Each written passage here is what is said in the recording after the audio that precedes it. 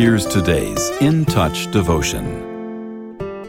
Today's scripture reading is Romans chapter 5, verses 1 through 6.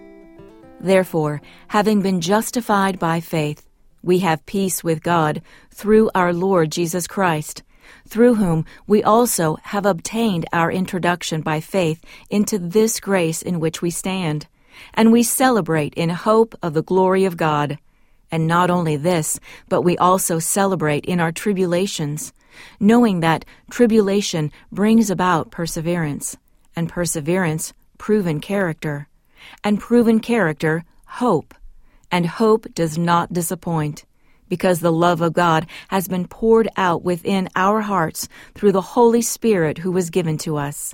For while we were still helpless, at the right time, Christ died for the ungodly.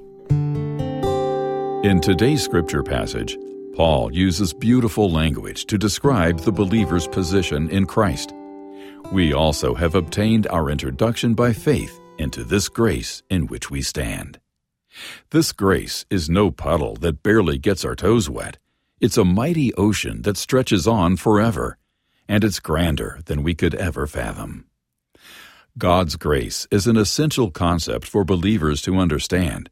He freely offers His favor to mankind because Jesus' sacrifice on the cross granted forgiveness and salvation to anyone who believes. However, many people think they're enjoying God's kindness when what they're really trying to do is earn it. And the Lord is very clear that works cannot save us. Serving God in order to gain favor or ensure that He continues to bless you diminishes the beauty of His grace. You can do nothing to deserve His kindness. He pours it upon believers freely. So receive it, beloved, and live free in the knowledge that while your efforts are welcomed and cherished by God, grace is a gift already given.